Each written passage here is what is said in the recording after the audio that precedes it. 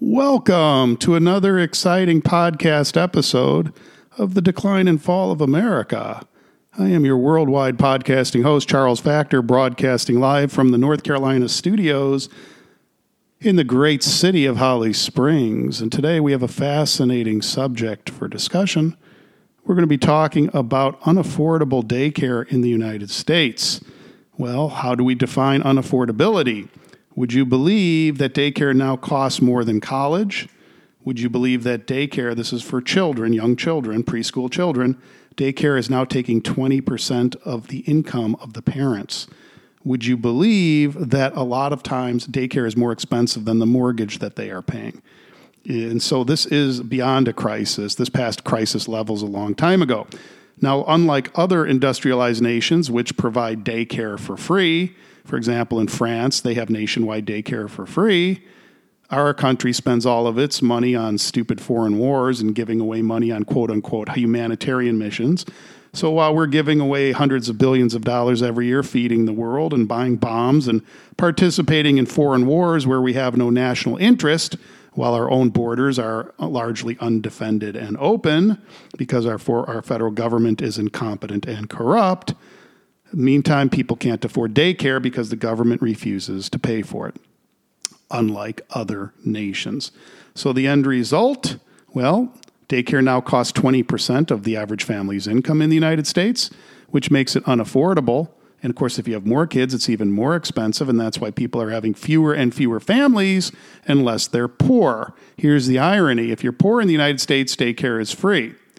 That's right. If you make nothing, if you don't work, you get free daycare, so have all the kids you want, courtesy of the federal government.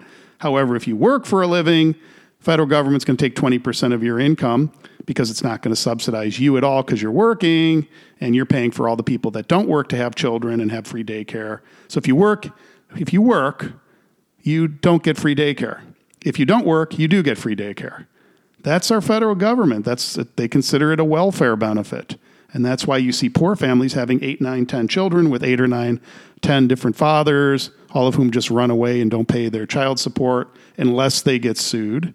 And in this case, you've got people that are working hard having 0 kids or 1 kid or 2 kids because they can barely afford it.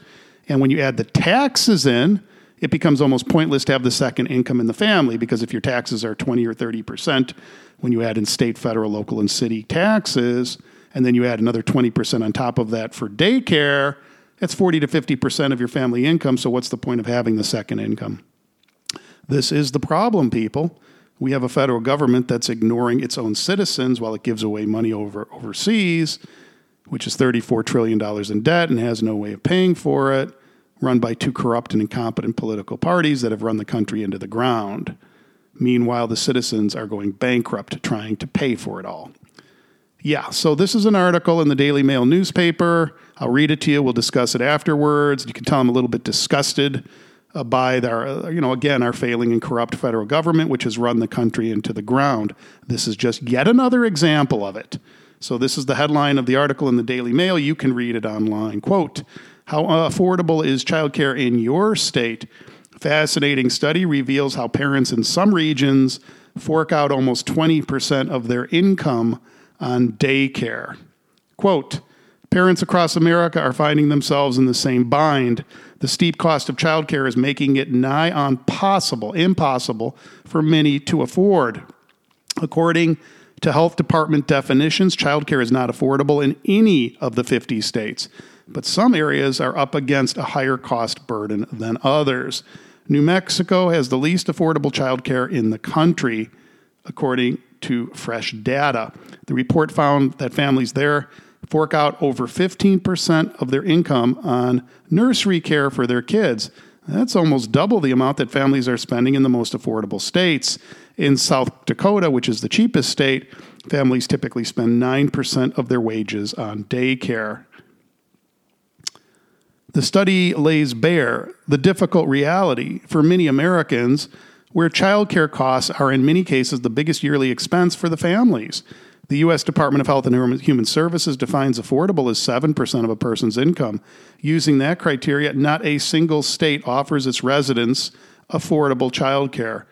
Mother of four Paige Turner previously told the Daily Mail how her and her husband spent a monumental $60,000 a year on childcare fees in a year, which is more than double their mortgage payments. The family lives in Massachusetts, which is among the 10 least affordable states in the United States, according to the latest Go Banking Rate data. To provide a picture of how much parents can expect to pay in every state, the Personal Finance website analyzed the most recent publicly available data from Childcare Aware's Childcare Data Center and the United States Census. It looked at both center-based daycare and home-based childcare costs for the first 4 years of a child's life and how much each family is putting towards childcare relative to their income. Each state was ranked based on overall affordability across each of these factors. It named New Mexico, California, New Jersey, and North Carolina, Washington, Rhode Island, New York, Massachusetts, Nevada, and Michigan as the 10 least affordable states for childcare in the country. In New Mexico, daycare typically costs $9,000 per child per year, while family childcare costs $8,000 per year. Massachusetts was the state with the highest center-based childcare costs. In Massachusetts, one child costs $20,000 a year. On average, families in the state are spending 17% of their income on this care for their kids. In New York State, meanwhile, the average household is spending 16% of their income, and 16% of their income also in the state of Washington. One of the reasons for the spiraling childcare costs across the country is an increase in demand coupled with a shortage of workers in the sector.